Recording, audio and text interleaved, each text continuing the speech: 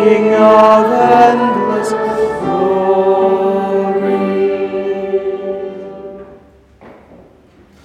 The Lord be with you. And with your spirit.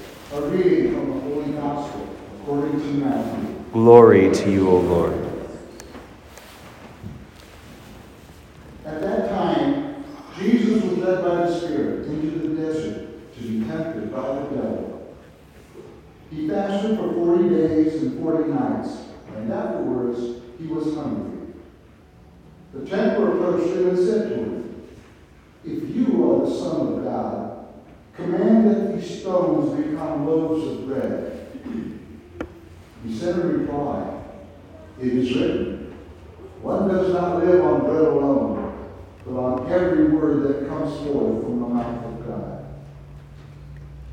Then the devil took him to the holy city and made him stand on the parapet of the temple and said to him, "If you are the Son of God, throw yourself down. For it is written, he will command his angels concerning you, and with their hands they will support you, lest you dash your foot against a stone." Jesus answered him, "Again it is written, you shall not put the Lord your God to the test." Then the devil took him up to a very high mountain and showed him all the kingdoms of the world in their magnificence. And he said to him, "All these things I shall give to you, if you will prostrate yourself and worship me." At this, Jesus said to him, "Get away, Satan. It is written, the Lord your God shall you worship, and him alone shall you serve." Then the devil left him, and behold, angels came and ministered to him. The Gospel of the Lord. Praise to you, Lord Jesus Christ.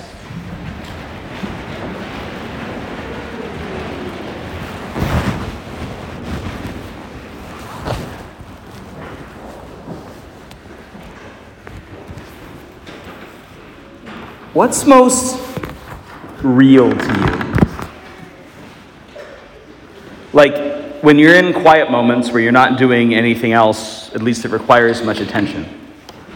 Flipping on the TV, or maybe driving, not really listening to the radio or the podcast or whatever, and your brain kind of shifts down into default. What are the things that are most real to you then? What are the things when you find yourself sitting in your chair at home or lying in bed at night that you can't not think about? They're just so built in. The Lord says, where your treasure is, there also will your heart be. I find where my mind is, my actions are pretty quick to follow, and so therefore at some point my heart's going to get there. I remember when I was a young priest in St. Louis, I used to visit this old woman who lived right around the corner from the parish, and she was a very large lady, couldn't leave the house anymore. I'd bring her communion on First Fridays. She was from Ukraine. And she had a chair in front of the TV and then like a dorm fridge. And every time you went, no matter what, she'd pop open that fridge and she'd offer you a sandwich. Ham salad during the week, tuna salad on Fridays. And it didn't matter the time of day. There was always a sandwich, and if you didn't eat it, you got in trouble. It was at least a year into this weekly visit cycle, I finally said to her, "Yana, what's with the sandwiches?" She said, "When I was a kid, my family got sent to a gulag. We didn't know if we'd have food for 7 years. And when I finally made it to this country, I promised myself I was never going to wonder where my next meal was coming from ever again." Now you understand the trauma, right? You get why a person who's been without food suddenly gets real concerned about food. But this is clearly a distortion, right? Most of that food had to go to waste, and much of it was at a certain point not good for her anymore. The anxiety actually produced a physical effect that wound up probably hurting her worse physically than the temporary periods of starvation had. For her, the thing that was most real, pretty much of the time, was food. Ran her life. Ultimately, in some ways, led to her death. This is not fat shaming. I've got my own stuff to work on here too. But it's worth reflecting on at the beginning of Lent, a period of fasting when we imitate and participate in the Lord's own fast in the desert. At that time, Jesus was led by the Spirit into the desert. This is important. We can't make our own Lent. Oftentimes, that's the play. Well, I know I need to work on X, Y, Z, and so I'm going to use this as a chance to spiritually make up for the New Year's resolutions I've already failed on. If we got a problem, it's not wrong to work on it, but you can't run your Lent. If you want it to be effective, you have to do what Jesus did. Jesus didn't take himself out to the desert. The Spirit led him, drew him. The verb's more forceful than that. It's like chased him into the desert. Why? To be tempted by the devil. Why on earth would God want to put us in a position where we can be tempted? I don't know about you. Here's my experience of temptation personally and kind of vicariously through probably 95% of people that walk through that door. Most of us are seldom unaware of when we're in a moment of temptation. That becomes pretty clear pretty quickly. We know there's something there, and maybe we want it and maybe we don't, but we know we're in the danger zone. Tom Cruise just flew over our head. The problem is, if I'm weak, if I'm tired, if I'm angry, if I'm distracted, if something, anything really other than God is the most present thing to me, the most real thing to me, my week is so stinking weak, I am gonna fail every time. Just almost invariably. If I'm weak or tired or distracted, if I've got my head or my heart fixed on something other than God, I am gonna fail almost every single time. So why does God want to put me in a position where I'm going to fail over and over and over again? Did you ever get good at anything? How'd you do that? By failing over and over and over again. Oh, Father, the season of sin? Not necessarily, but the reason for going out into the desert is to get rid of the distractions.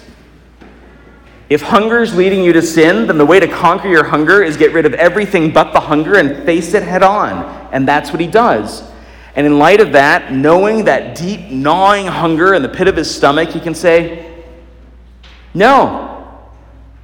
I want the food, but the answer is no. My sister very wisely said to me one time when starting a new diet, I wish I could just want to not want the cake. But that's where the problem is. It's in our will. I'm not saying every problem with temptation is always and only a matter of willpower, but it is in our will. It's in our wanting faculty, the part of us that wants.